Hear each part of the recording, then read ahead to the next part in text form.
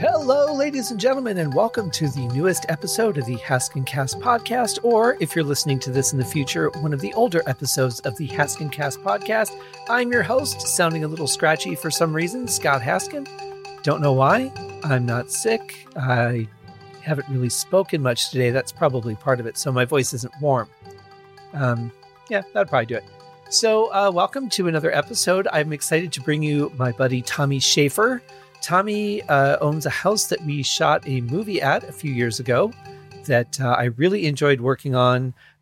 It never got released. I scored the movie, I think, 3 different times for different purposes, and it never came out. But that's how it goes sometimes when you work in independent film. What sucks, though, is that, a lot of people put their hard work and labor into every project that goes on. And it really sucks when it never gets finished because all that hard work, no one gets to see the fruit of all the labor. And honestly, it's really unfair to those people, especially if they're not getting paid. But even if they are getting paid, it's just not right to treat people that way. What amazes me is how many times I've seen that happen, especially with directors that'll have multiple pictures that they bring people on, spend all this money on costumes and set design and all this stuff, and everybody does all this work, and then the film never comes out, and then the next film they do doesn't come out, and then the next one they do doesn't come out. Why keep going back to these people? It's kind of pointless to me. So I have a little less empathy if you are walking in knowing that person or that group has a track record of not finishing things, but also what's the point from their perspective?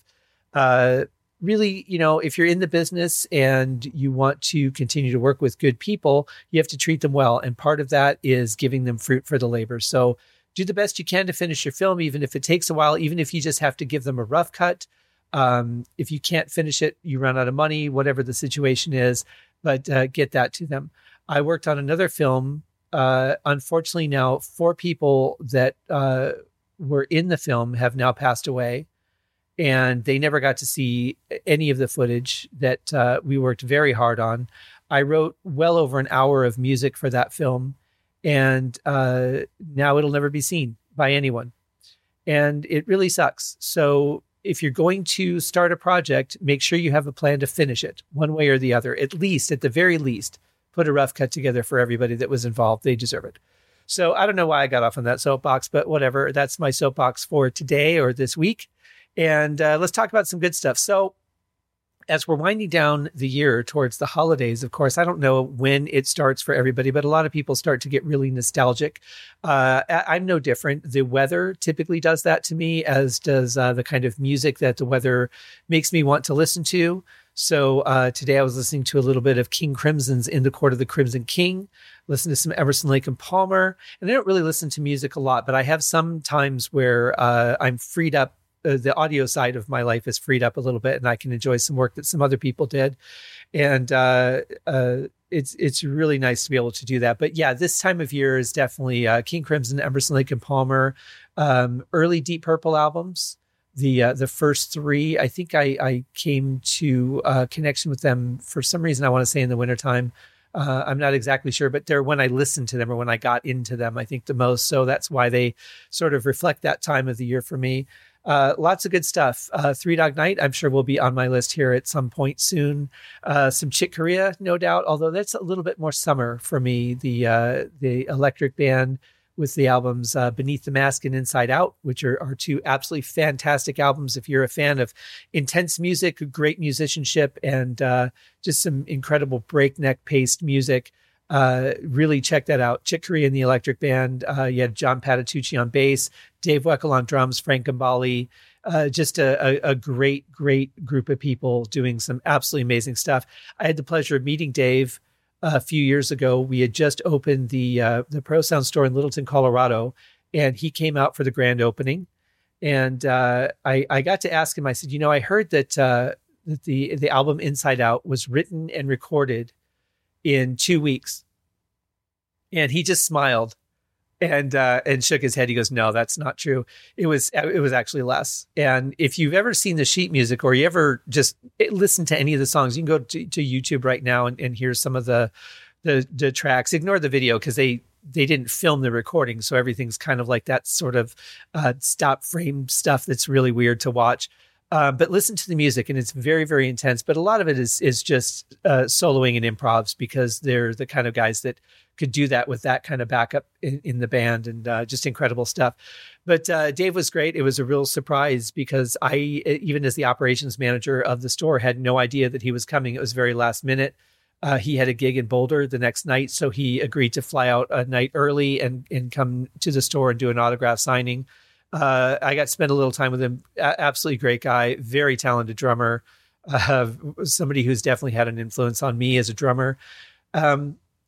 But yeah, so this is the time. And then of course, you got the holiday scented candles, you got all the holiday treats and eats coming up. We've already started with Halloween. We'll be heading into Thanksgiving and then Christmas. And it's that time when everybody starts thinking about all the pounds that they're going to put on. But some of my friends have actually done something really interesting this year. They've actually made a plan to have their cheat days on holidays, and they've kind of scoped out what they're going to eat and what they're not, so that they can stay on their diet or workout regimen and not be too affected by the holidays. So I hope that they're all able to stick with that. I think that's a pretty good idea. For me, I just eat, when I want to. Once I move, then I'll have the space and capacity to start working out again, which I really miss. As I've gained some pounds back, I certainly miss feeling a little bit healthier than I have as of late. But that's all for the fairly near future and good times ahead. But speaking of Thanksgiving, of course, you can't have Thanksgiving without Black Friday, which has already started, even though it's only today is the 5th of November when I'm recording this intro. And I've already seen that Black holiday sales are going to be extended, and they haven't even started yet. This is just absolutely ridiculous how crazy this gets every year. I really feel for the people that work in retail and are high pressured or forced to leave their families on Thanksgiving, regardless of my thoughts of Thanksgiving, which I have not been shy about saying this is just a stupid holiday. Not because the idea of having gratitude is stupid. I'm a huge fan of that. But the premise under which we celebrate Thanksgiving is absolutely just ridiculous. If you know the history of the Indians and all that. So, but looking at the positive things about it, I love that people get together. I love that it's just a day to enjoy each other's companies and appreciate the hard work that people put into the food and the relationships and everything. It's just a good day for people to be together. And I like that part of it. The part I'm not liking is how the Black Friday bullshit is starting earlier and earlier, and people get pulled away from their families because they work in a retail outlet. And somebody thinks, well, if I open 15 minutes earlier, then I'll get all the traffic. Or if I open 20 minutes earlier than that guy, I'll get all the traffic. And, for what? So many people are going to buy online. There's great deals online, free shipping with most places, especially, companies like Amazon. Are going to have free shipping. Typically, I think Guitar Center Musician's Friend does that as well. I can't recall for sure. Some of the other ones like Z-Sounds does. They probably do. I think they all do. I would imagine so anyway, because if one does it, they all have to do it. Although shipping times may be a little slow just because of the bulk orders. But really, if you don't have to go out, don't go out. There's no reason to fight the traffic, to stand in line in the cold, to potentially get injured, because that's how stupid this whole thing gets. If you're kicking someone in the head for a $20 off of a TV, there's something much bigger going on in your life. And I think the reason that I feel so strongly about this, just aside from the general stupidity of it, is that when I was fairly young, I remember my dad was working at Kmart, and I remember there was an employee family night where you were allowed to invite X amount of people from your family to come in and shop for Christmas. The store was closed early, and so it was just us in the store, and they were doing like really cool specials. My dad has a really good voice, so he was always announcing the blue light specials and things like that. And I don't know what year it was. I'm sure if I did a little research, I could figure it out. But I know I was fairly young. And this was the year that the Cabbage Patch dolls came out. And it was a pretty big deal. And I think it was like one pallet or something that the store got in. And, everybody, of course, was a lot of people were there just to get the dolls. But while you're there, you might as well do all the other shopping, too, and see what kind of deals you can get. And this was, I don't recall Black Friday even being a thing, although I'm sure it was, but not to the extent that it is today. At the very least, I'm sure it started on Friday and not midway through Thursday. But anyway, when he announced that the Cabbage Patch dolls were going to be in whatever location, and oh my God, the mad rush I saw people pushing people, people getting knocked to the ground, punched in the face. I saw one person get kicked in the head, and all for a stupid fucking doll. It just, from that point on, I realized the ridiculousness of retail. And even though, of course, I purchase things through retail. I mean, you don't live in this world and not buy things through some sort of retail outlet, at least in most countries. But to go through those means, and I mean, really, is it so important I think they had 100 dolls on that pallet or whatever. And, I don't know how many hundreds of people were in the store, but certainly not everybody's going to get one. And to just be like that. But here's the real kicker when you put it into perspective is, these are the family members of the people that work in the store. So I have to ask him if he remembers, but how do you go into work the next day knowing that your cousin kicked your coworker's mother in the head over a doll? How do you even come back from a night like that? I don't recall them doing it again. Now they may have, and I just may not have gone. Certainly, I think there would have been a little bit of hesitation with the physical dangers that ensued that night. But how do you just go into work and look at your coworker and know what your family members did to each other? And I can't even imagine. And if it were me, I probably wouldn't have done it again.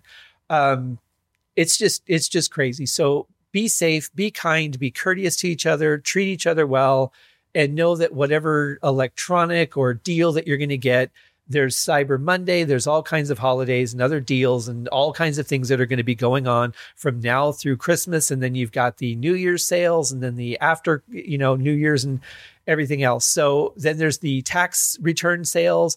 It never ends. So yes, there are some people that are going to get some absolutely incredible deals. Are you going to be one of them? What are the chances? Probably not worth the hospital bill or the lawsuit or whatever you're going to have to pay out for injuring somebody to get your stupid TV. So just be good, be careful, be considerate of others. Money comes and goes, but somebody's eye only goes once. So anyway, back to Tommy. Oh, no, I did want to talk about the reason I went into the Black Friday thing was because I do know some amazing specials that are going to be coming out in the music industry.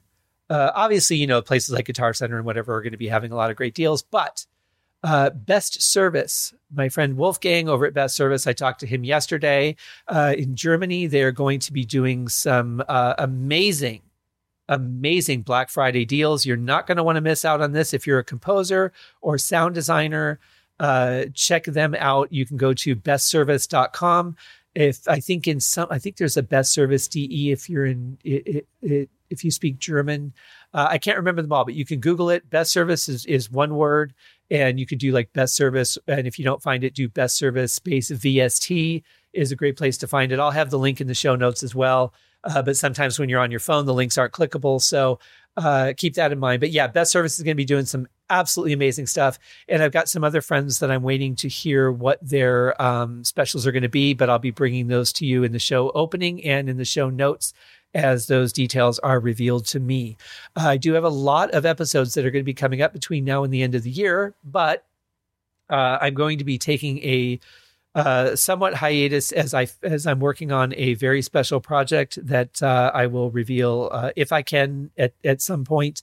But the show should be able to continue. I've got enough lined up, but I'll be doing some of the recordings way ahead of time, so they won't be going quite with the release dates, but they will be going on, and you can find out about the great things that people are doing out in the world. And I'm still waiting to hear back from some, but I've got some great guests lined up through the rest of the year, and then some lined up for next year as releases come out. So the show continues. We're edging towards 100 episodes. So that's pretty cool. I'm really excited about that. And so let's talk about Tommy, though. Tommy is a fantastic guy, one of the coolest people I know, generous guy. and great musician, great sound recordist, I think is what we decided the actual title of his job is. So when he's on a film, he's the guy out in the field that holds the boom mic, that has the sound pack strapped to his waist. He's got the headphones on and he's recording dialogue. He's recording nature sounds. He's recording room tone. He's the one that gets the angry looks while he needs a minute or two to get to room tone, and everybody wants to move around and talk because they're anxious and have a lot to do. But for the film's continuity, you need to get room tone every single location you're at. So you need quiet to be able to do that. And so while everybody impatiently waits for Tommy to get his sound, they will just have to wait for the betterment of the film. And if they don't want the film to be better, why are they there? So we talk a lot about that and then we started talking about his new venture, which I'm really excited about. And we'll get to that when I air part 2 in a couple of weeks. But for now, let's talk to Tommy Schaeffer.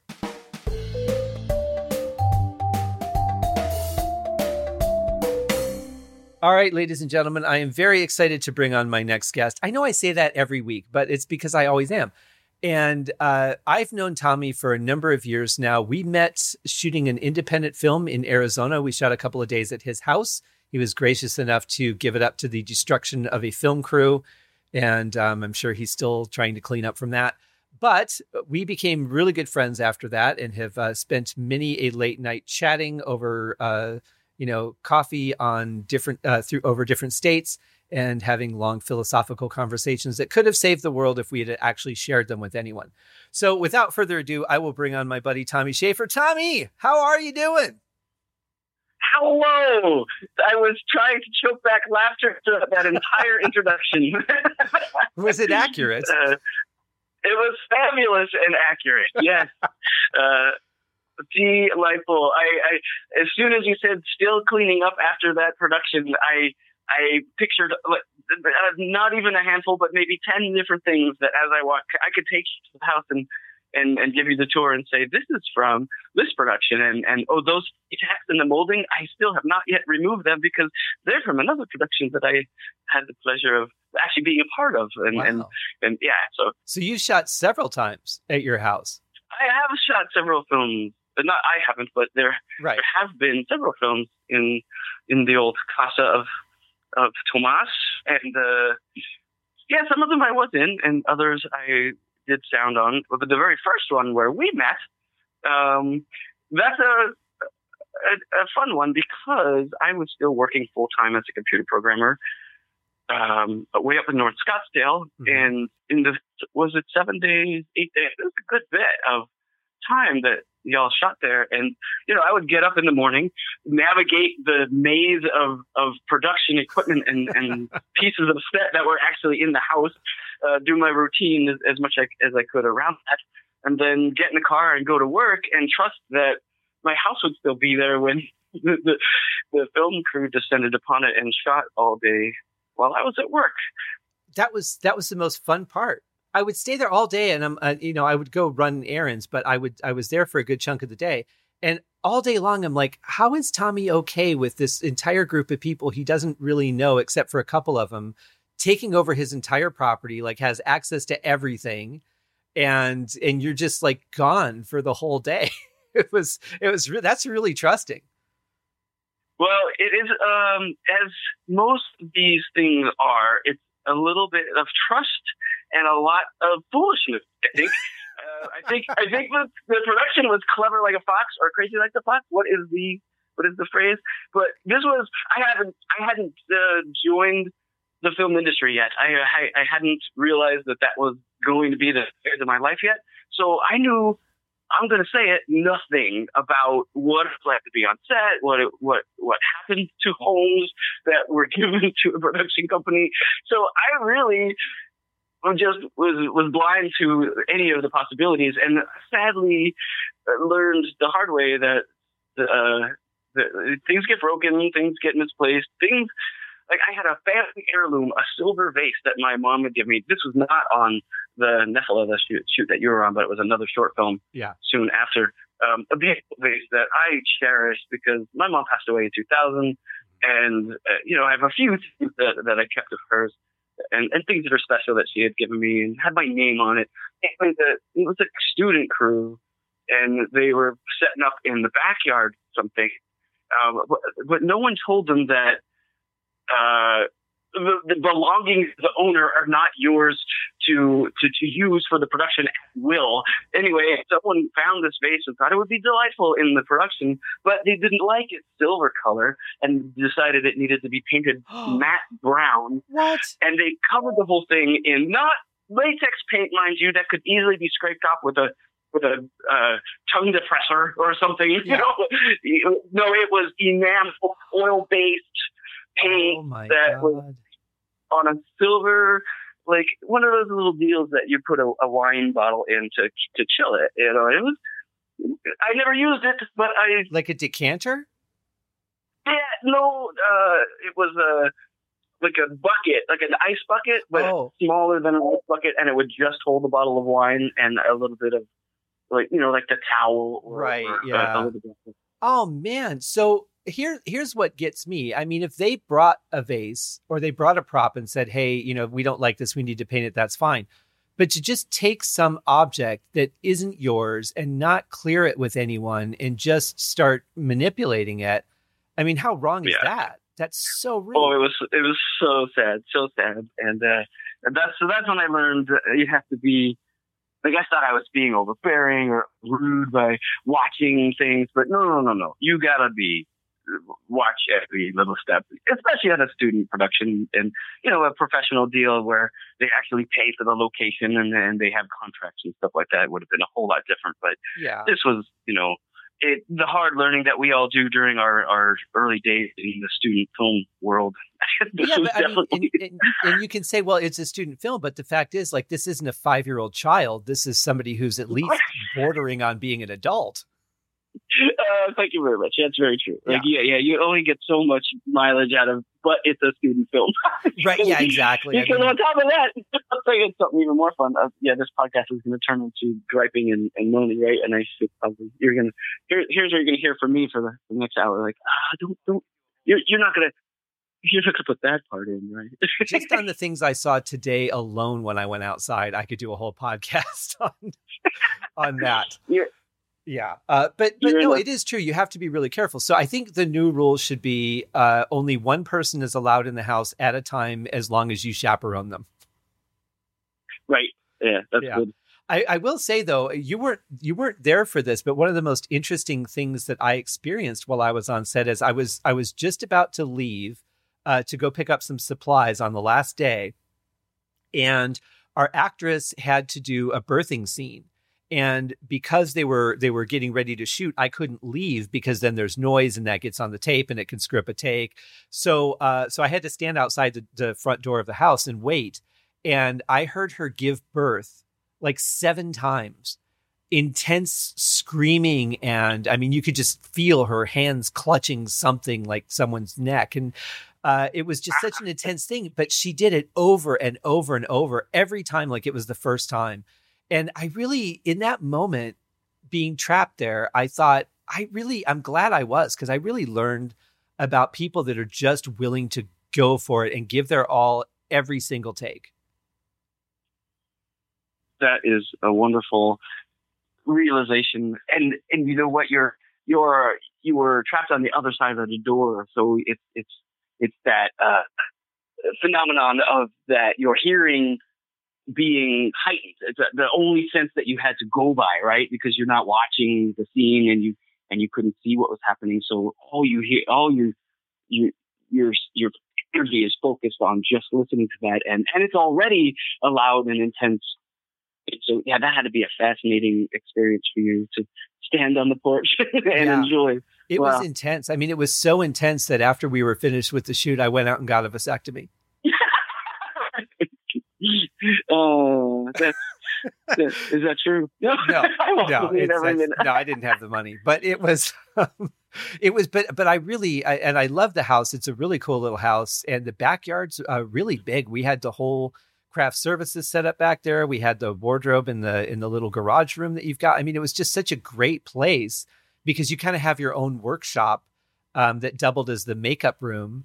And yeah, it was a great place to shoot. But the best part of it for me, because the movie never came out, as so many independent films don't actually ever even get finished, which I have a whole nother beef with. But the movie never got finished and never got released. But I met a lot of great people. I worked with some cool people, and I got to meet you. And there were definitely some amazing highlights. But it is frustrating. How many films have you worked on that never came out or even got finished? Wow, I wish I had done my homework to actually answer that question with actual numbers. But having experienced it myself, I can give you rough numbers, and they're astronomical. That I probably worked on, goodness, like if you include features and shorts, easily in the range of 250, 300, and I might, if you could go to, anyone listening right now could go to my IMDb page and see 12 to 15 right. that are actually listed, Right. And okay, I believe that's probably 20 to 30. But yeah, I mean, we're talking orders of magnitude less, so say 300 altogether, 30 have seen the light of day. Yeah. And that's, it's frustrating because there's a giant mentality, at least in the Arizona community, in some sections of the community. You can't speak generally. Right. Yeah. But there's a mentality of quantity over quality in a lot of people's minds. That's just bad practice in any industry. Well, sure. And the thing is that, you go and say, yeah, I've worked on 300 films, and somebody goes and pulls up your IMDb and says, yeah, you've done like 10% of what you just promised me. Now I don't trust you because you're lying. Right. And then now how do you, like, but here, look at my resume. Well, that's the thing that you sat at your computer and typed out. How do you know that's true? So yeah, you're right. As a practitioner, that's a frustrating thing because we put 12-hour, 15-hour days in on these productions, and for them not to see the light of day is, you're learning and you're growing and the craft is developing, especially for the students. But after a while, that's an old song to continue to listen to because right. You need something transferable to that next. Because you're always in a job interview in this freelance world, right? You're always proving to the next person why you're the person to hire. And if the films aren't coming out, and it's real hard to sell yourself. It is. And I think really the whole project is the interview because you get the job, but while you're on the job, you're constantly being evaluated. In post-production, your work is going to be evaluated. I don't think that the interview ever really ends. Oh, I never thought of it that way, but you're spot on. Yeah, every day you're only as good as your last take, almost, especially as a location engineer, location recorder. Let's talk about what you do. So you're a sound location. Now, you say engineer, but is it recordist? Is that the right word? You could go to many forums out there in the internet and find vast arrays of discussion on the topic. But yes, recordist, the location recording or location mixer. But well, actually, that's also the misnomer because we often go by sound mixer. Right. Production sound mixer is the most common term. But honestly, you're a production set it and forget it each take engineer. Right. In the one man show band that I am with the with the E&G bag and the mixer on your person, and then that same person holding a boom in the scene, monitoring the lavaliers on the talent. When your take is up, it's very unlikely that you're mixing real time. You're setting for those highs and going in for the kill on each take, and then begging for a retake if there was one. Well, sure. But I think that's why I've always hated the term sound mixer, because when I think mixing, I think sitting behind the desk and, playing with levels and really getting a good blend of things. But really what you have to do is you have to make sure that the sound is recordable, that it's clear and everybody's mic is hot, and then they're just going to do the scene and you capture it. You're really more of a capturing engineer than a mixer. Absolutely. Yep. That's it. So your location recordist is the proper term. We'll put it in the liner if there is a more proper term. I'm sure I'm always learning, of course. Right. But yeah, you're far from mixing. Now, when I'm on post-production projects, and as you know, in your world, you do a lot of it. That's the mixing that we know and love. And yes. Or know and loathe, depending on the day or the take. Yes, know and love, spelled LOH. Well, and now for those of you who are trying to picture what I'm talking about or what we're talking about, because you're here too with me, Tommy, by the way, is if you've seen a film set or like if you've watched some of the last season of The Office where you saw the guy with the boom arm and then the big mic with the fuzzy thing on the end of it, that's what Tommy does. He goes and records the sound on the set of a film. And there are a lot of challenges to that. I mean, if you're in an indoor environment and your characters are fairly close together and you're just booming the conversation, you're pretty much just standing there waiting for it to be done. But what happens when they move around? No, I'm asking That's you, not Tommy. a rhetorical question, is it? That's not a rhetorical question. No. I'm listening to this awesome podcast mode, and I realized just at that moment. Well, that's not going to work if we continue to do that, right? No, it's going to be a very short show, I think. Right. You're going to miss the whole show. Yeah, you make a great point. And, oh man, you got to move with the actors. And it depends if I've done reality shows where we've got wireless radio mics on every person. So you get a little leeway in that boom mic. You don't have to get it on every single person when the action takes place, especially in a reality type situation where we don't have a rehearsal. We don't have a script where we get to read and I get to preemptively know who's going to be speaking next. Even when I do know that, it's really a challenge to remember because you don't get to just watch the scene and follow the logic of the conversation. I'm doing a million things in my head, listening for interference, listening for background noises, making sure that the levels are right, watching the levels, blah blah, all this stuff. So the words that are coming out of the actors' mouths it doesn't get processed by my brain like a normal conversation would. So it's hard to follow the flow. So you don't know who's going to be next because it's just blah, blah, blah. Anyway. You're listening to the signal and not what the signal's actually saying. Absolutely. It's levels and signal rather than the content of those actual words, which is a fascinating thing that I only learned over time. And sometimes, it just happened in this, it depends on where this edit lands in your podcast, but where I caught myself listening to your words and enjoying what you were saying, but not realizing it was a question directed to me that I should answer. And there I was, being a sound mixer, right in a very, how meta was that just happened. Right. Yeah, and I'm leaving that in. Okay, good. Well, I'll tell you. Well, now you have to because we addressed it. Well, see, now you've locked me in a box. But I've boomed on 2 films, and one was 5 weeks of shooting Friday, Saturday, and Sunday, and that film never came out. And then I had one that I did that was just a one night and a couple of pickups the next night shoot because it was just a short film, and that also never came out. But when I was working on that short, it was a very emotional film that a friend of mine wrote.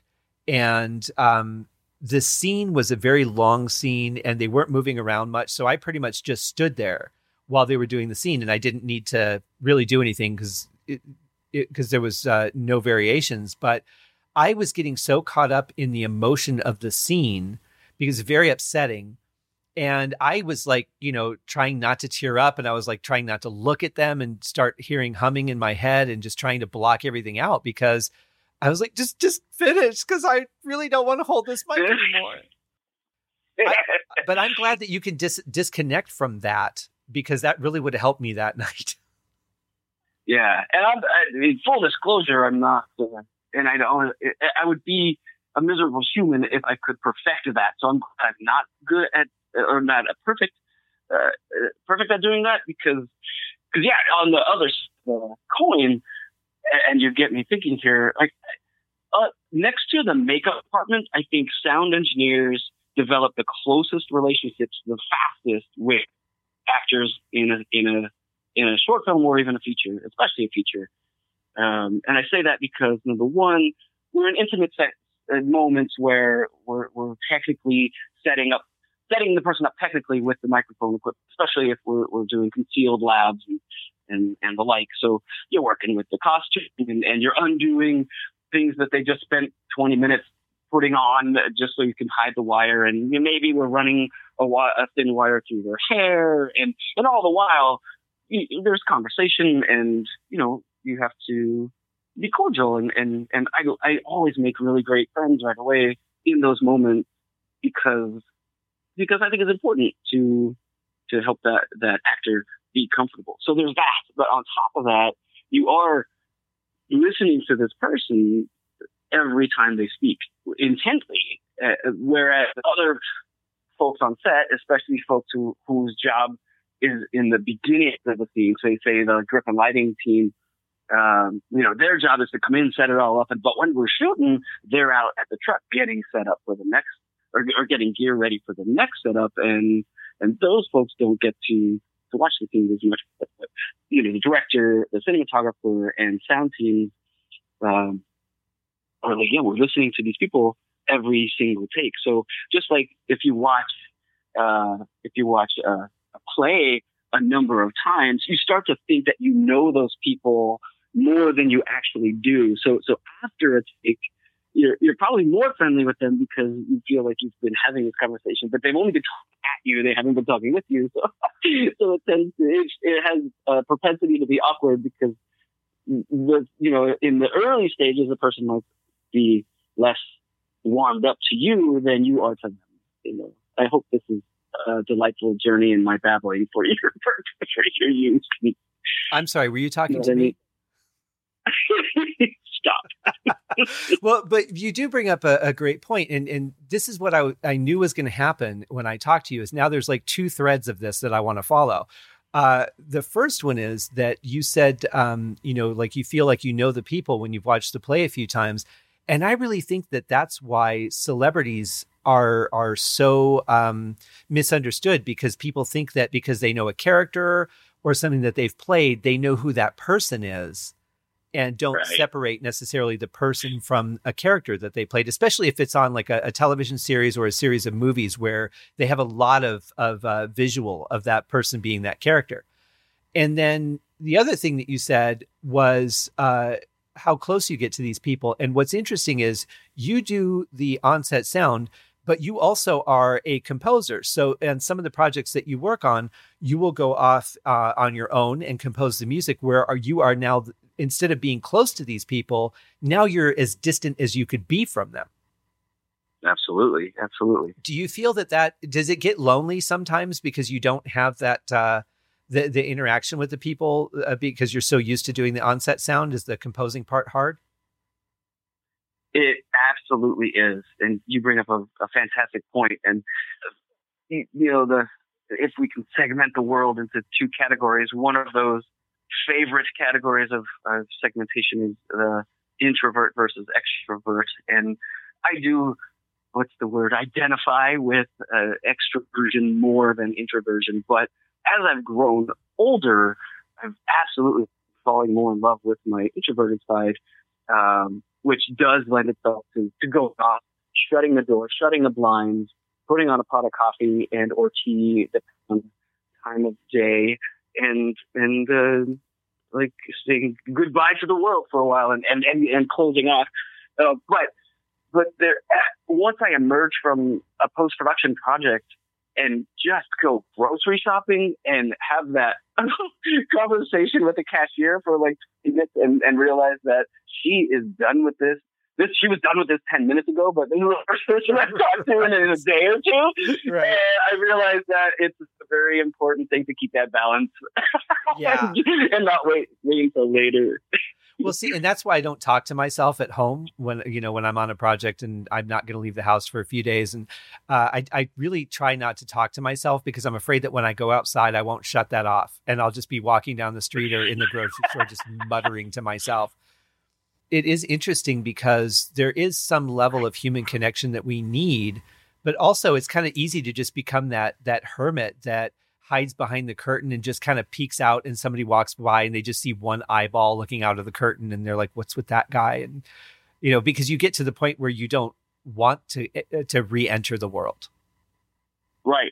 Because in your studio, the social stakes are lower, right? There's no, I don't have to censor myself. I don't have to watch what I say. I don't have to be affected by what someone else says. I don't, it's real safe and real easy, but it's also lonely as bleak, So, so, but man, I do love getting lost. And in full disclosure, I haven't done, and this is going to go on a third thread probably, but part of this trip that I'm on right now, part of my major goal was to dive deep into some music production, but due to a technical problem that maybe we can solve during this discussion together, I didn't start on it at all. But all that aside, I really miss the days where I would just get lost and you find that sample, you find that timbre tone that in your closet full of patches that you just love and it's perfect for the thing, and you just go and hit record and perform like no one's watching. You just keep anyway. Now I'm going to get off in an organic emotional rant, but I love getting lost in that. Let's put a period on that. I love getting lost in those moments, and just like once you emerge from 20 minutes of doing that, and the fog lets you go. Is the tea burn? Did I leave a kettle on? What's burning? So many things get ignored when you go down that path. So, I miss that. Oh yeah, can't wait to get back to that. Oh, for sure. And it's, that's one of the best parts about doing the music for really anything. I mean, even if you're just writing your own project or what, is just that you're searching for something, and then the magic just happens. You just find that right blend, or it could even be something as simple as you pan something differently and it brings out another instrument that you could figure out how to cut through in the mix. And it's those moments it's kind of like waking up from a dream that you were really happy to have, and you wake up and you're like, I just want to fall back asleep into that dream. And that's can't. Brilliant. It's brilliant. And hopefully you were recording when it happens, and then just go back and fine tune it. I love that you say that though, because you just turn a knob, you pan a certain way, or you get so that drops out some bunch of frequencies in some instrument or voice that was covering up something else, but the absence of that now lets the other one shine through, and there it is. It's cool. Turn it down. We're shut down for the day. We did it. That's a wrap. You feel real good about that, and I love that. And then there's the bad days. Right. Yeah. Oh, you mean the ones where you have to go outside? Right. Yeah.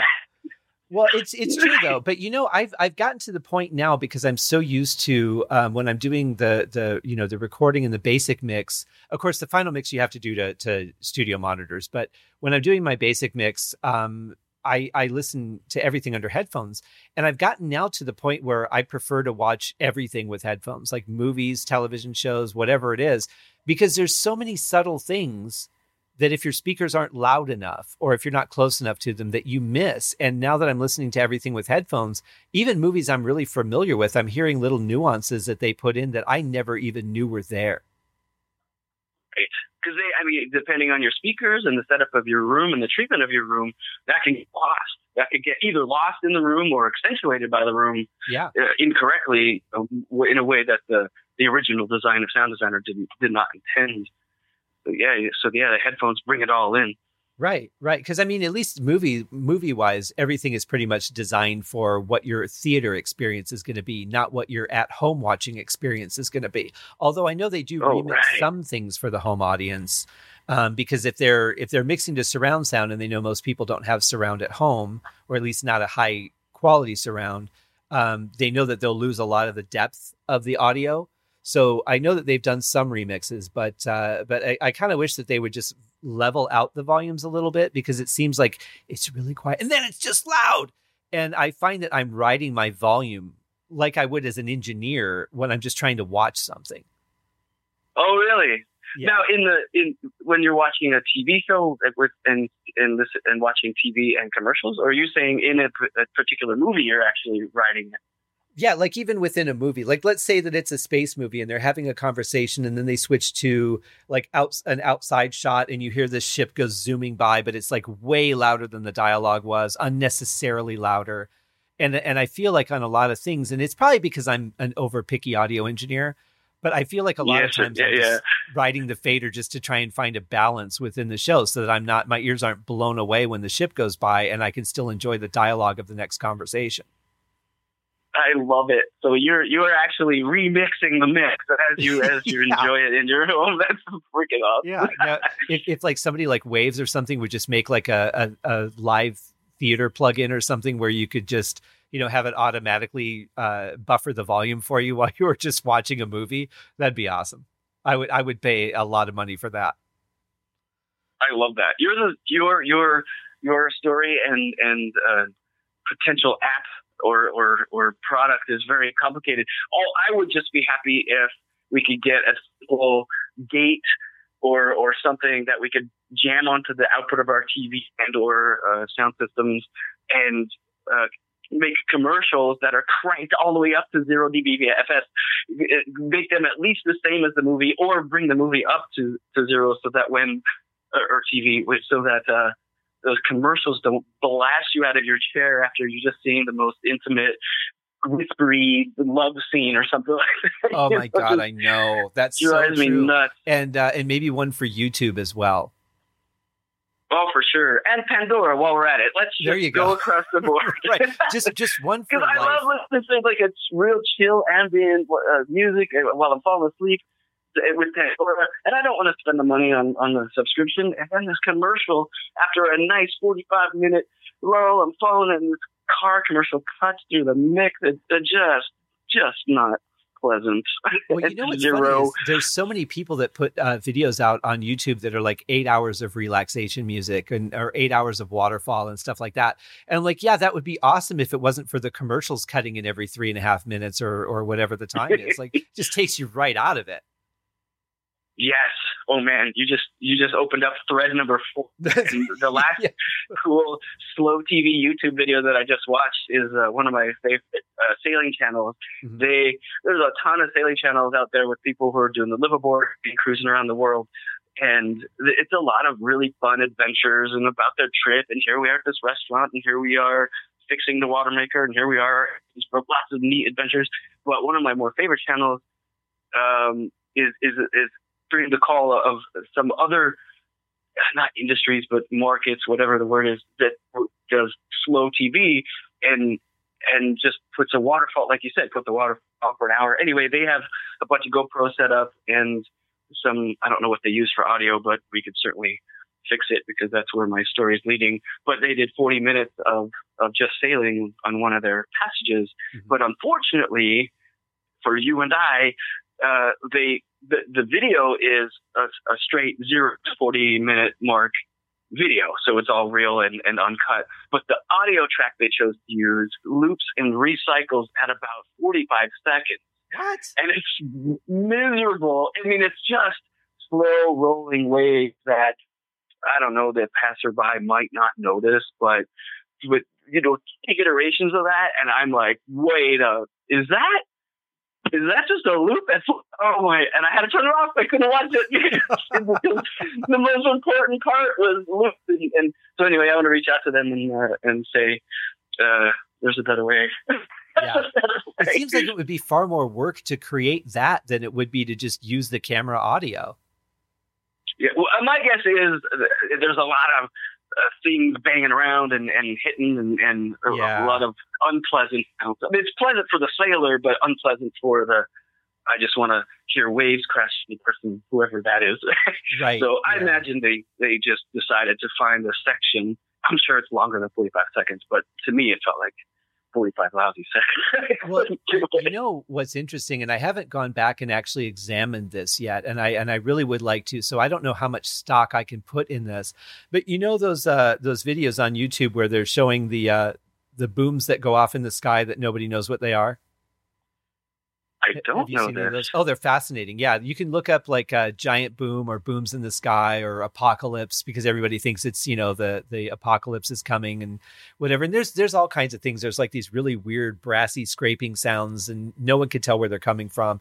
But anyway, I watched somebody try to debunk these videos, and I don't really know anything about them or about the history, but one thing that they said that captured my attention, and this is what I think you'll find interesting, is that most of those videos actually use the same recycled audio, and they just talk, like the individual will talk over the audio, but the original audio of the booms is just like repeated in a majority of those videos.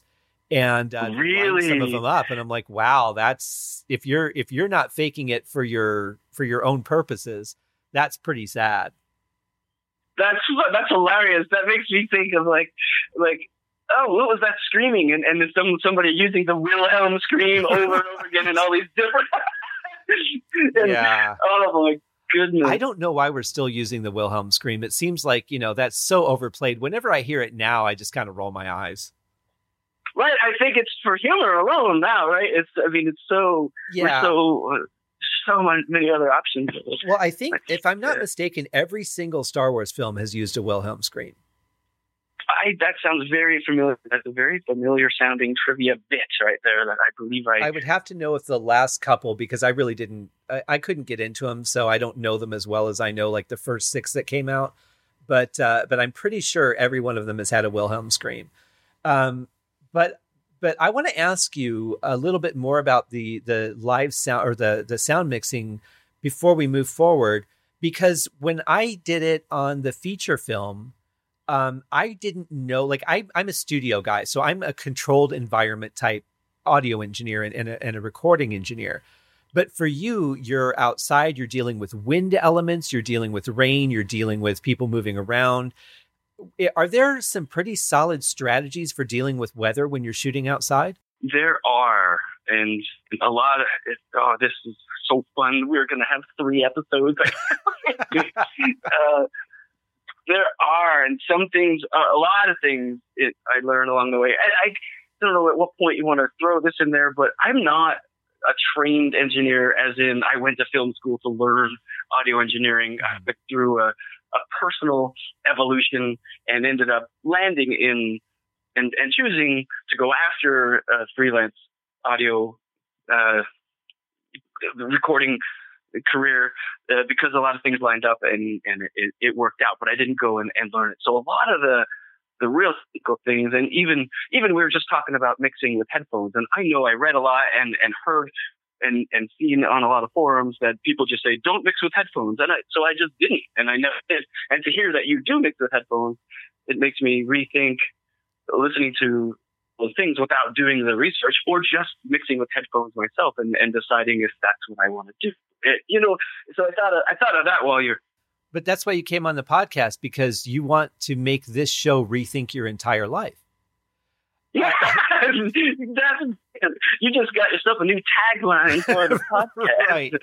Right. But no, what I do is I do the preliminary mixes through my headphones, and I know my headphones well enough to know sort of what the differences are between them and the speakers. Not a lot of the exact finite stuff. I still do my final mixes and my mastering with actual speakers, but I can get my mix really close using headphones, and then I really just need the speakers to fine tune.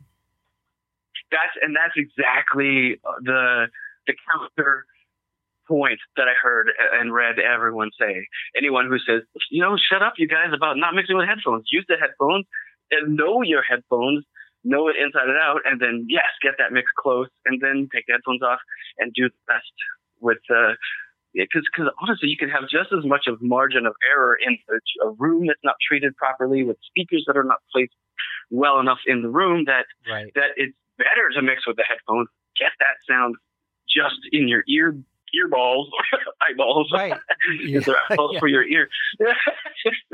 I love that. It's a lot easier for me because I'm in a smaller room, so I find it's easier for me to set all my panning where I want the sounds to be and really be able to hear it in the headphones, so that when I turn the speakers on, everything is where it should be in the sound field. I just feel like I have a better perception of it that way. And then I can just fine tune, move a little bit over here, a little bit over there, or whatever with the speakers. And everybody works their own way. For guys that are in like a big treated studio room, it's probably easier for them to mix to the speakers because they're already, their whole room is designed for it. Whereas, for me, it's the master bedroom is my studio, and it's not always the most optimal conditions to mix. So to do the majority of it in the headphones, I find it's more accurate for me than it is to do it on speakers. I love that. And guess what? You're ahead of your time, because look at how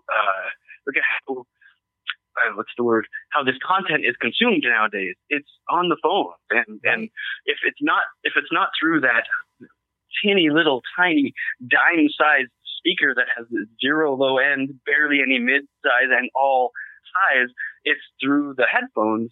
So if you're mixing in that environment, it has got to be good. And maybe I've misstated a lot of purist things, but yeah, I mean, why not mix in the environment that 90% of your content consumption is going to occur? Right. And it's really weird to think of how much money I've spent on headphones over the years to work on really quality mixes and deliver the best that I can deliver at my level as an engineer. And then think about the fact that people are probably going to stream what I wrote over Spotify, listening through earbuds. And sometimes those earbuds aren't even wired anymore. So now you've got a potential little bit of loss of quality as it transmits the signal to the unattached earbuds. And I think, do I really need to work as hard as I do? I still think I do, because there are people that are going to listen to it on quality stuff. But if 90% of your listeners are listening on earbuds, it almost makes me feel sometimes like, why am I working so hard? I think I do it for me. I think it's just because it's who I am. Yeah, you got to do it for you, and know that what you've produced is that higher quality, and then let the user degrade it. Because my goodness, an earbud is good compared to what most will do. And I can't tell you how many times someone was listening to music on their phone and just chilling out in a room. I was like, could you please get that on a subwoofer or something to fill in the gaps? I can't listen to music playing on a cell phone. It drives me nuts because I know there's so much data that we're not getting, and we're just interesting, different breed of people. Well, yeah, that's true. But if you're actually listening through the phone speaker, you're really not getting the stereo effect. Oh, right. You're losing the stereo. You're losing all the bottom end, and just miserable. Yeah. And people do it all the time. Well, they're not allowed to anymore. So right. Stop this madness, you crazy humans. Exactly. Now you were asking me something about location sound and So how do you let's say something like wind. So you're outside, you're shooting a restaurant scene that's on the patio of a restaurant, but it's a little bit windy. Obviously, you're going to see the fact that it's windy as the viewer, because you're going to see people's hair moving. You're going to see maybe light strings bouncing back and forth. So you understand that it's windy, but the audio can't have wind in the foreground. So how do you what's a good strategy for making sure that you're capturing good sound while not getting so much of that wind? I love that question for so many reasons. I love talking to you, Scott. This is great. Back at you, man. That's why I've been trying to find a time to get you on the show for a year? Oh, I think so. Sadly, admittedly, it is probably more than a year. But hey, the suspense is built greatly, and it is worth every iota of time waiting. But yeah, so on that, I love that for several reasons. The fascinating thing about wind is that wind itself makes no sound, right? It's a pressure difference, and the only sound you hear is its effects on the stuff around you. So with that being said, what we want to hear on screen, can hear or get away with hearing on screen, are its effects on the stuff that we see on the screen. So hair blowing, for instance, makes a sound. It's very subtle. You probably wouldn't even hear it over a conversation. But a leaf blowing by makes a sound. If a napkin flapping on the table makes a sound. All those things we want to accept and embrace and enjoy. If you have a director that's trying to get you to stop that sound, then get off that set. They're missing the beautiful things that build sound in the scene. Now, if it's overpowering and it's killing your dialogue and it's going to make your edit miserable, obviously this is why we record things in controlled environments. So there's that. I believe that diegetic sound, you have to go back to the film terms. The sound you see on screen is called is a diegetic sound. Update in the liner notes if that's wrong. but the sound we don't want, and is the hardest or the most prevalent, and that's the wind on the capsule of the microphone, and that's that rumble that you hear. That's the low end booming bass that you'll hear on a microphone that's not treated. And honestly, as much as we hear that miserable sound in amateur video all over YouTube and even in indie short films and whatnot, it's very easy to avoid, and it just costs money. So you have to have the proper wind put around the microphones to break up that wind. And I visualize this for the listeners. Are you ever driving down the highway in rain, and you see the big rigs, the big tractor trailers with it looks like a hula skirt, a grass skirt on the back of the trailer? Sure. Have you seen that? Well, look, the fuzzies and the blimps that go around microphones are doing the exact same thing to the air that those hula skirts are doing to the spray of water. Basically, the large spray coming off of those tires hits those little fronds of the grass skirt, and it has to fight to get through each of those strands. And very few droplets of that water get through without getting broken up each time it impacts one of those little threads. Same for the fuzzy on your microphone. The wind is still getting to the capsule of the microphone. It's just getting there in tinier puffs of pressure that aren't measured by the capsule. Wow, that's a great description. Thank you. Yeah. It could very well not be what's happening at all, but that's how I think of it. But either way, you've learned something that is either accurate or completely misleading. So everything is still on the table. But no, that is. Right. Yeah. Well, and I noticed a big, because I've done a lot of live sound for concerts and plays and things like that, but not a lot of recording like for film, which has a lot less leeway. There's a lot less you can get away with when you're recording for media.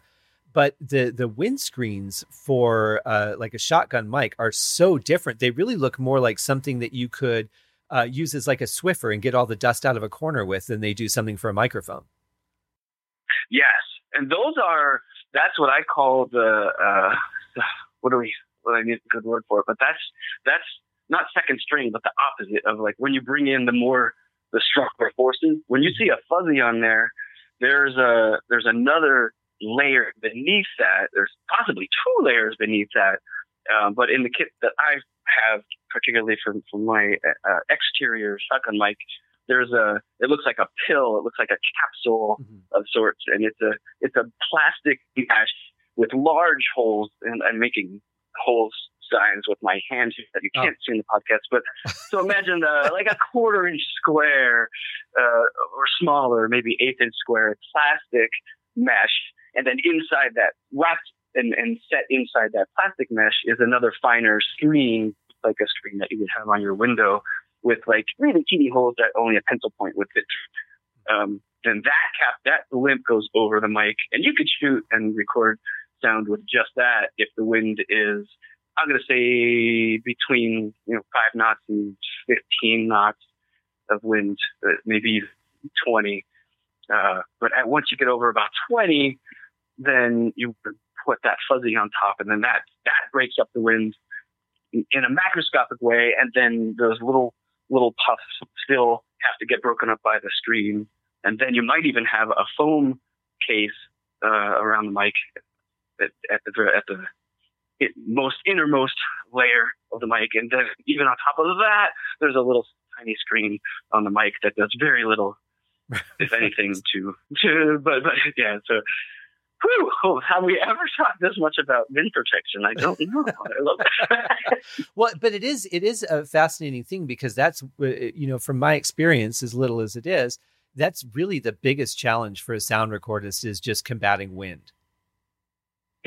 Maybe if you were an underwater recordist, which we'll get to, because I'm still hoping for that. But that I would imagine would have its own set of challenges, because every underwater recording that I've ever heard done sounds a little bit flangy, and it just sounds like absolutely, yeah. Bubbles are just like scraping across the side of the mic here and there. It's a really bizarre sound what I've heard captured undersea.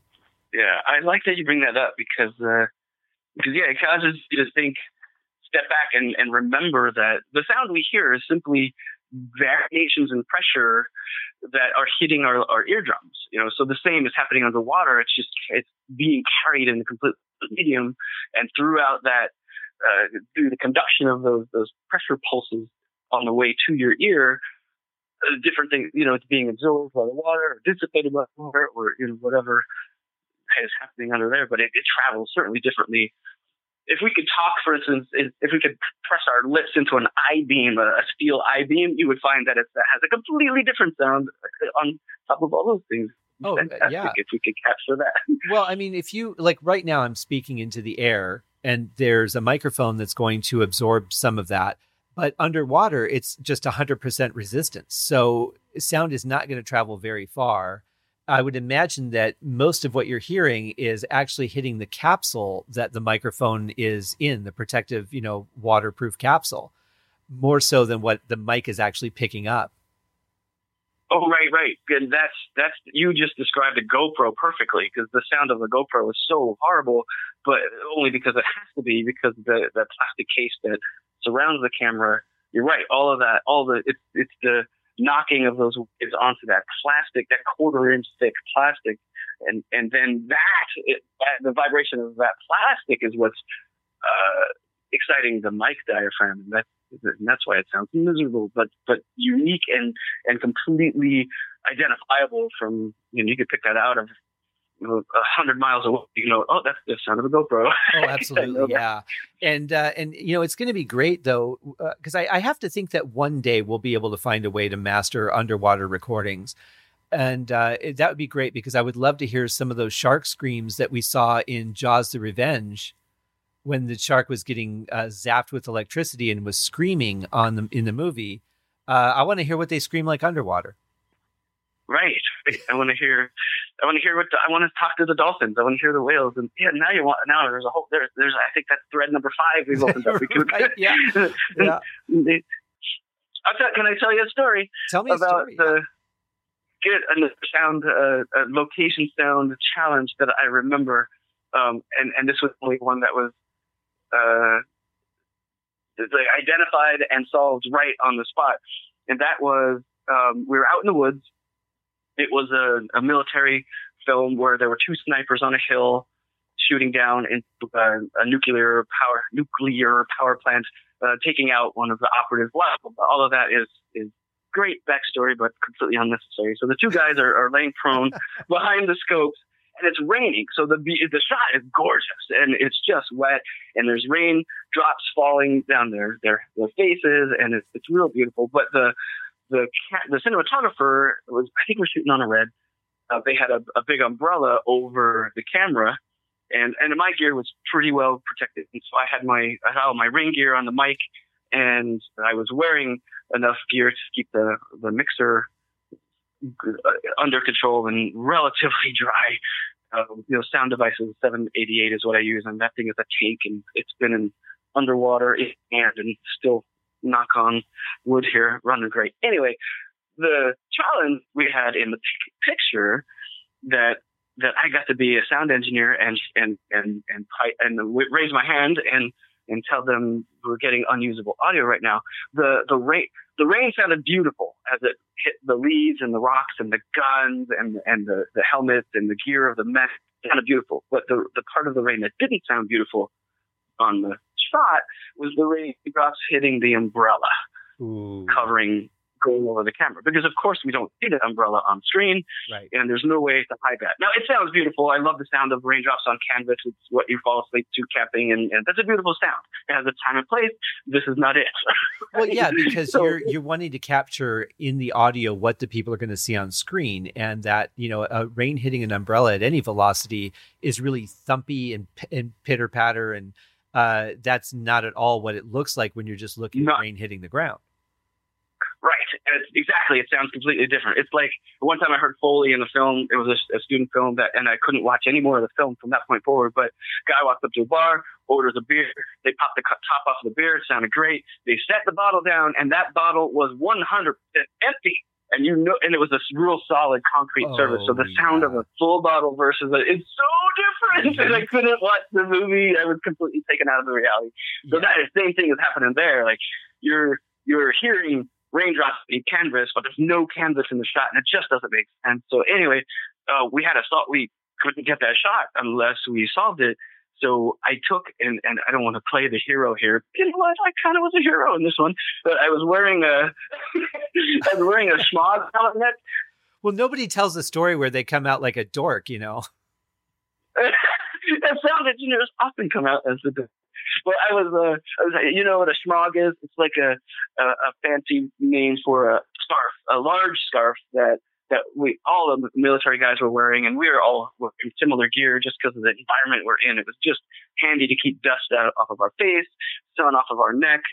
And what I learned to use it was I pulled the scarf off. It's about 3 feet by 3 feet, real thin material, but it was just enough material to drop over the umbrella and cover, basically now expose a layer of cotton to the sky and not a layer of canvas to the sky. And the raindrop sound disappeared completely. And it was like just the day that I will never forget of, being able to go on and save the shot and get what we needed. It was a good day. That's awesome. So, but that's the real trick, right? Because when you're on a location and there's so many people's time is being taken, sometimes it's a lot of people's money is being used up.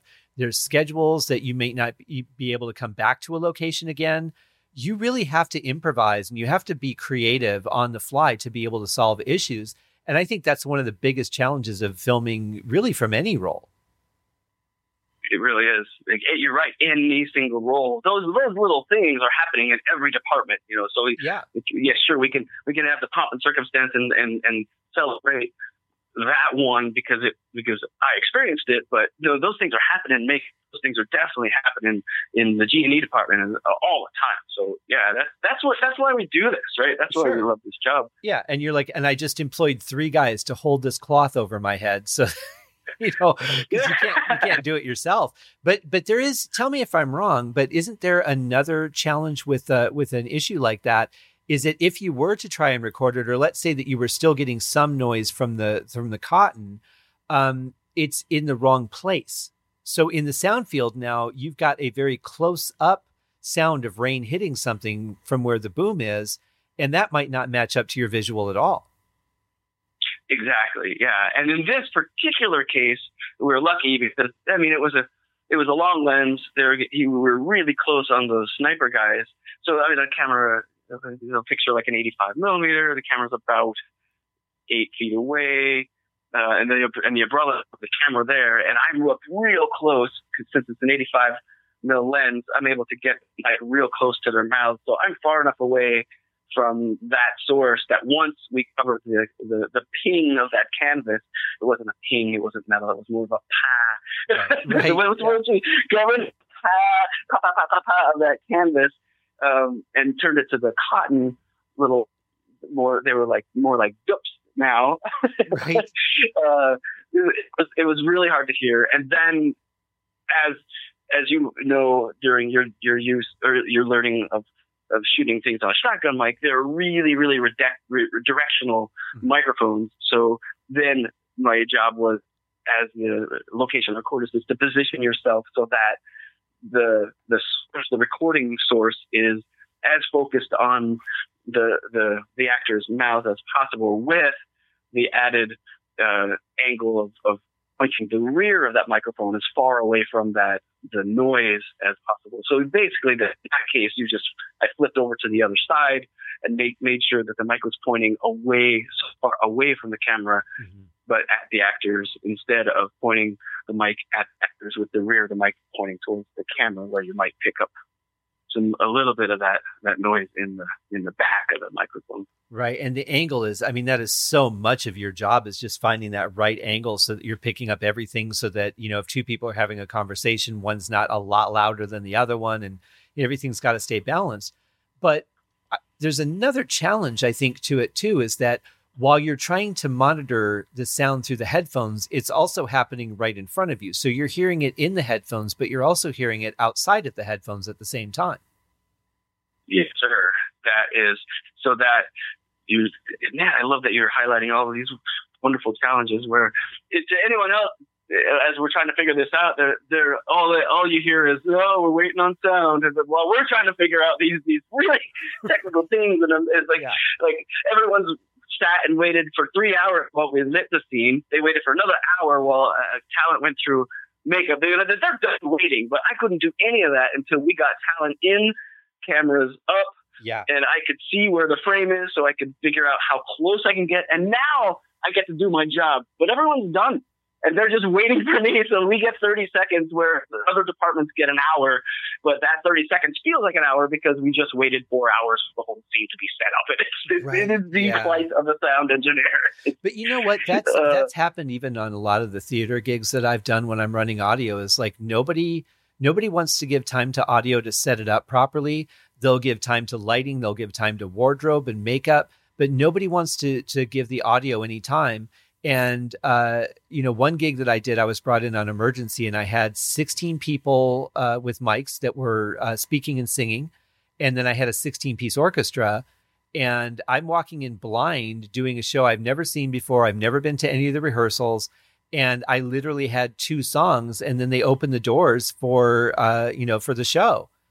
And oh my goodness! So you had to work 32 inputs in two songs. Mm-hmm. Oh, yeah, crap! But as soon as something goes wrong, even the people that that they hire you, they look at you like, this shouldn't be happening. Why is this horrible sound happening? Like, well, I'm getting a little bit of feedback because I just got here. Right. Like, I don't know the blocking. And there's 32 mics with potential to be in phase with each other. Holy crap! Yeah.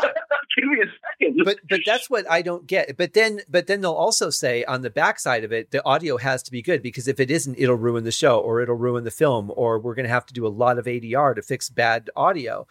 If you just take a little bit of time to set it up and do it right, you're going to save yourselves hours of agony later. Right. Right. But so many people just don't seem to get that. And even after they've learned it on film after film after film, I've worked with directors that have done tons of film, and they still will send me audio that's got, all kinds of pops and clicks in it and things that shouldn't be there and people talking in the background. And I'm like, how do you not know? This is like your 10th or 11th film. How do you not know how important this is? That is so true. It totally reminds me of another thing. And, to the director's credit, or the producer or the AD's credit, there's a million things going on, and even sounds credit. There's always a lot of things going on. So to judge something by looking at one frame of that situation comes with complete caveats and warnings and whatnot. But anyway, the same thing. Like I was working with a producer director who had tons of experience, many, many, many things. And we did a take. We're out in the woods, and it's a older piece. I think it was early 1900s. But an airplane went over during a take, and that's of all the 101 sound recording 101 things, like, you got to redo it because an airplane went over. So I just politely, with my little mouse voice, I don't want to obviously never interrupt the take. I always wait until after a take, because even if some part of the sound is bad, we may get the perfect little snip of a certain piece of a line that we're trying to get. So I never interrupt the take. But after the take, I before we moved on, I said to the director, we had a pretty heavy airplane noise through relatively 80% of that take.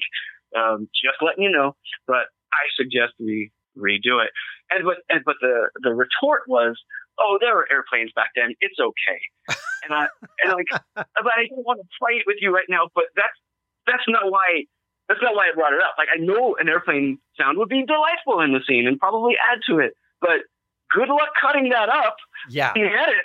Yeah. Because it was really long, and it was 2 people in the conversation, and the airplane wasn't over all of it. And even if it were, certainly isn't the same frequency throughout. Yeah, exactly. And unless you can time the next take to where the airplane is exactly where it was, the next one that's flying over, it's not going to work. And I think there's a certain level of impatience or excitement, or we have to stick to the schedule no matter what. And if you're shooting that tight, and you better have some really good strategies of how you're going to deal with that in post, because to take a couple of minutes to do an extra take, over doing, bringing the actors in to do ADR in the studio, whereas they might not be available. They might be off on another film or, out of the country shooting. And how are you going to get that? Right. And there's so much more money to do it in post and to ADR it than. Oh yeah. That's why I'm always so nervous to talk to editors, when the film is shot and the film goes to the editor and the editor's worked on it for a little while and they're getting ready to send me a rough cut. I'm so nervous to talk to the editor the first time because I'm afraid of what he's found in the audio. And I know that I don't want to know, but at the same point, I have to know. I have to know what I'm dealing with. Right. Right. But you could tell just by how hateful they sound, because if it's really bad, they're just like, they don't want to talk about it. They don't even want to admit that they've been a part of the project. And I can't blame them. Yeah. But now, of course, we live in a world where you can take an airplane out, and it's really amazing the kind of things we do now, but I would never shoot anything banking on the fact that I would be able to remove that airplane. Right. Yeah, you're right. And I'm barely scratching the surface on the post-production tools and you can do, but I've seen a post or two of yours or even in late night chats with you. Like, I would walk away from a conversation with you here and there and think, holy crap, how did Scott get rid of X? Right. I thought that was just not possible. This is just not done. But and I didn't mind that so much, except that I was still talking when you walked away. So that kind of bothered me. You're a dork. But yeah, I mean, for an example, a friend of mine gave me a song that was recorded live in a theater, and the theater was very echoey. And for some reason, this singer kept banging their face on the mic or their head on the mic or something, because I kept hearing all these just like thump sounds that should not have been there. And that's the only thing I could equate it to, is that they kept banging the mic on something, but it didn't sound like a hard surface. It sounded softer. So I think it was like their face or their body or something, which I can't even picture them doing. So she gave it to me and said, if there's anything that you can do with it, let me know. And I said, well, I've got some tools. Let me give it a shot. So I was working with Isotope RX Advanced, which I think was, and I think it's still the same version I have, version 4, which I really need to upgrade. But it took me a little while to find just the right frequencies. But I was actually able to take out every single pop, and you would never know they were there. Like, there wasn't a hole in the reverb. There wasn't just a sudden burst of excess reverb from taking the pop out, but not the corresponding reverb. Like, it just, everything I found just perfectly. And to an extent, that was an element of luck, because I kind of feel like I just fell into a couple of them. But it really is amazing what we can do now. I just did a podcast not too long ago working with Audionamic's new separation tool, where you can separate drums, vocals, and then all other music sources. And I saw you post about that and thought that was magical to even hear that that's possible. Yeah, it's called Extract Stems, and it's absolutely amazing to hear what the software can do. And I mean, it's not perfect, but because it's still new technology, and I don't know if they'll ever really be able to perfect that, because there's a lot of crossover in frequencies. Guitar could be a percussive instrument depending on how you pluck it. So it might take some of that and throw it into the drum track versus keeping it in the melodic track. But the fact that we can even do that kind of stuff, but I would never, like I said, I would never shoot a film based on the fact that, oh yeah, I know I could take that plane out in post-production. So we're not going to do a safety shot or anything. That was a good take. So we're just going to go with it. I can't imagine feeling secure enough in digital tools to do that. Right, especially knowing that you're there. We're there. Let's get it. Let's spend a couple $100 versus the couple thousand, or let's spend a couple thousand instead of the couple 10,000. Right. Or if it's the other 90% of the movies that you worked on, it's not going to come out anyway. So it really doesn't matter. That's you make a solid point there. Like, even in that situation where the director or producer or AD or whoever says, "Oh, don't worry about it, that's fine." Like, the rest of the day and or the rest of the shoot now, my mindset is, well, now how close of a filter do I want to put on the things that I'm hearing? Because, for the real meticulous folks in production, like, we could reshoot something for every tiny little bit of thing that goes wrong. But if we're going to skip reshooting a thing because of an airplane, well, I don't even have to worry about whether I'm on axis or not, or for half of the shot, because it's like reference audio at this point, because we're going to have to reshoot it or re-record it. So it can not only technically change the vibe of a shoot, but I mean, in morale and all of the personal interactions, and it's a tangled web we weave here. A tangled wave we weave. It's almost like saying, "Hey, can we retake this because I didn't realize that I had the mic pointing up instead of down," and the director coming back to you and saying, "Well, yeah, we'll just boost the volumes." Like, no, it's a whole different sound.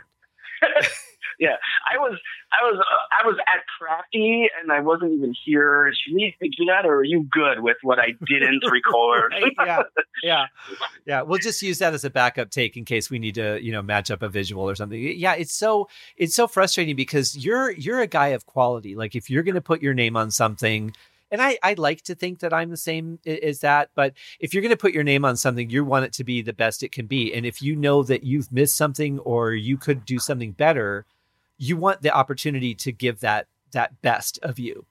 And it's something that's going to stay with you all the time. So if you're not in an environment where you're able to make sure that things are the best they can be, it becomes really hard to maintain that level of integrity when you know that you're surrounded by people that, not necessarily the whole crew, but maybe just the attitude of the people in control of the film aren't setting the same standard. Right.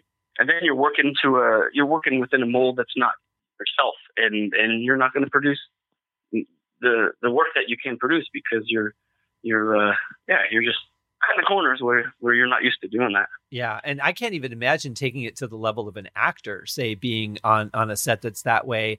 How do you give performance after performance? If the girl that was giving birth didn't trust the director, how many takes would she have done that would have really had that believability to it? Dude, you just opened up thread number 5 in this conversation, and I know it didn't come out in any introduction or conversation yet, but I didn't even start in audio. My first roles in film were on stage. I did improv for many, many, many years. Oh, that's right. I did music. Yeah, so my beginnings in the film world are all on camera on the other side, but now working in the tech field, having that experience, it gives me a lot of great things to work from in the technical role. So when I'm as a sound engineer working with an actor and miking up the actor, I get to think like actor and respect their space. If it's an emotional role, I'm not going to be coming all joke for the person who's going into the third emotional scene of the day. Just because we're on a break and I'm working on your mic. Hey, how's it going out there? No.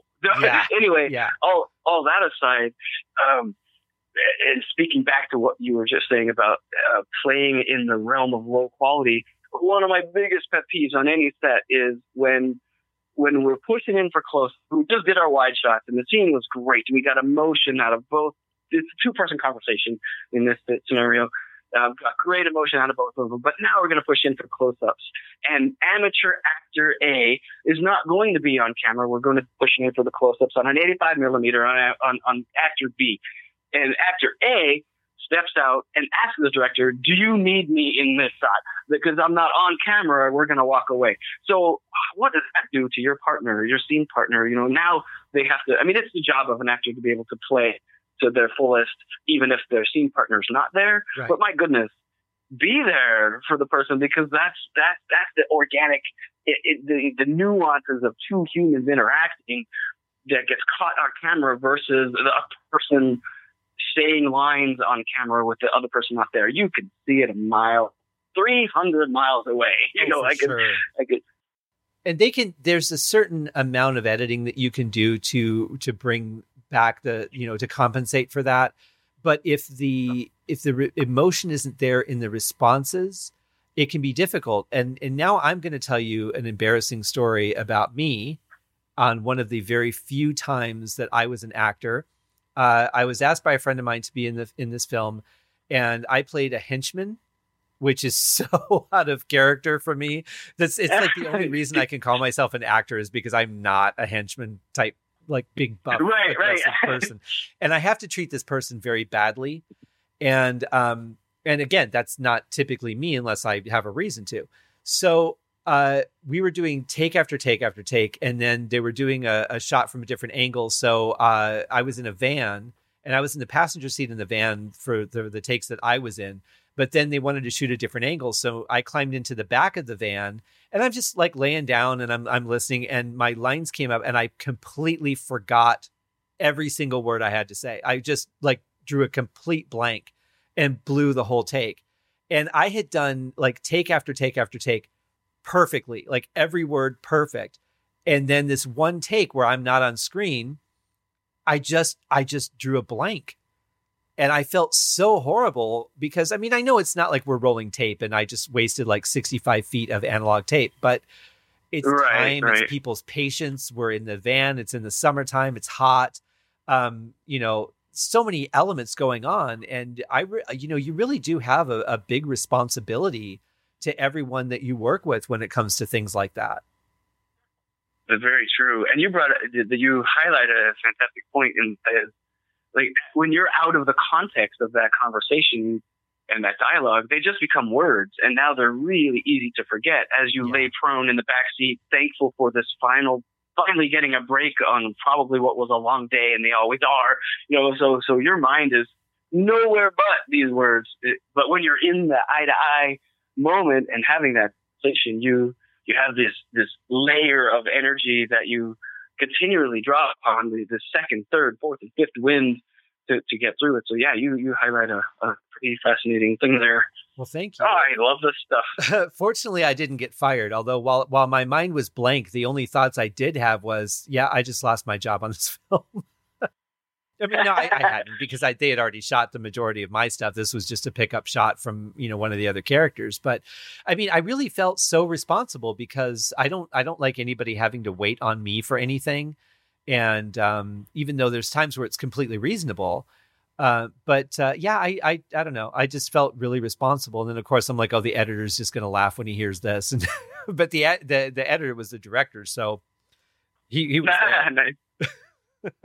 But yeah, no, that's good. I really appreciate the depth of what a sound recordist does, and every little thing. I mean, if you angle that mic slightly wrong, it changes the sound. It gives the audience a completely different perception of where they are as a viewer watching those two people talk at a table. If you lean the mic more towards the left than the right, and they feel like they're in the center, but in the audio, they're hearing more of the person on the left, and they're not talking louder. They feel like they're closer to them, and the audio doesn't match the visual, which can completely bring them out of the enjoyment of the film. It's very, very true. And that's almost an ideal situation, because in most cases, not only are you changing the position in the stereo field where that person's voice is by moving the mic around, but you're also in a shotgun mic or a condenser type hypercardioid that you're going to be using in that close quarters. You could probably just edit that part out. Let me start over. This is the first time I've started something over, and I love this. You know why? Because I just heard a comment and it totally pulled me out of this conversation. So great. Maybe you clap or something and put a spike in the audio wave to cut that out. But anyway, what I was going to say is so that's almost an ideal situation, just having to deal with the person's voice in a different stereo field, because with a sensitive directional microphone, you're also picking up whatever the background is where you're pointing that mic. So if it's two people at a table, there might be a refrigerator running on one side, but a refrigerator running on the other. So if you're playing tennis, going back and forth, catching their voices, you're going to find that you have a wildly different room tone under the voice in one situation versus the other. So a lot of times I've seen rookie sound engineers following the dialogue with the microphone, and it depends. Every situation is different, and you might be able to get away with that. But I try to avoid it. I try to find home and stay home during a take, so that we're not varying that background noise behind the dialogue, which is just as complicated to edit later as the dialogue will be. Well, that and the fact that if you are playing that tennis match where you're just turning the mic, okay, person on the left is talking, now person on the right is talking, and you're angling it to catch all of the conversation, somebody's going to say their line a little too fast and you're going to miss it, and it's going to make the audio seem really weird. Or somebody is going to jump the next line because the other person didn't respond fast enough, and they're going to start their next line, and now you've got the mic pointed at the other person. Like it's a real risky game to try and do that. I've tried it, and that's why I can say that, because I tried it and I realized what a just a fool's errand it was to try and get anything clean that way. Yeah, it's tough. So great. You learned some empirical data there very well. I did. And I learned that I'm not cut out for that kind of work. Well, you know what? It took me 7 years, but I've learned the same thing. Well, there you go. Yeah. And, but it's definitely an interesting job. And, it's something that comes with an incredible amount of responsibility to the film. And it's something that you really at least need to understand how to be creative on the fly and really combat issues, like you said, about the rain and the wind and things like that, or just, the hum of a refrigerator. If you can't pull the plug on the refrigerator, because I've had that too, where I've been on locations and there's certain things we can't move, we can't get to the power. So, and we don't know what breaker it's on. So we're just stuck with, okay, well, we're going to try and shoot around it. But if you can't turn off the refrigerator, that motor's still going to run, and you're going to get it in sound. Right. And that's a killer, especially, it's not as bad, especially with the earlier in the program, you talked about so many tools that we have available now at our disposal to remove noises, especially consistent ones, like an air conditioner or a refrigerator. But the trouble is if it's on and off during a take, now you've got the wildly inconsistent sound of the nice quiet room that you wish you had the whole time, in those wonderful lines that you need but have the refrigerator behind it. That reminds me of a story, if I may share yet another.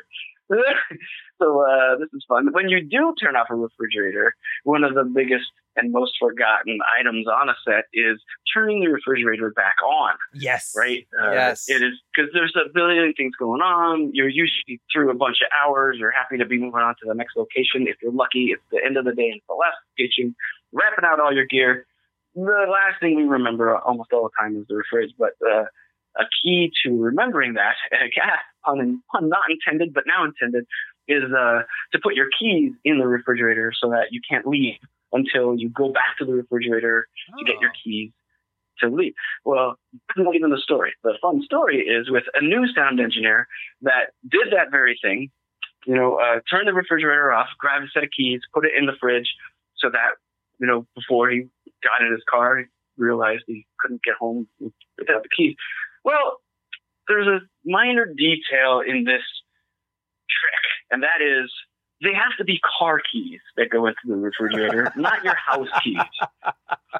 Oh, man, I know where this is going. Because putting the house keys into the refrigerator still allows you to leave the set, and that's exactly what happened. The guy couldn't get into his house because it was a separate set of keys. Oh, man.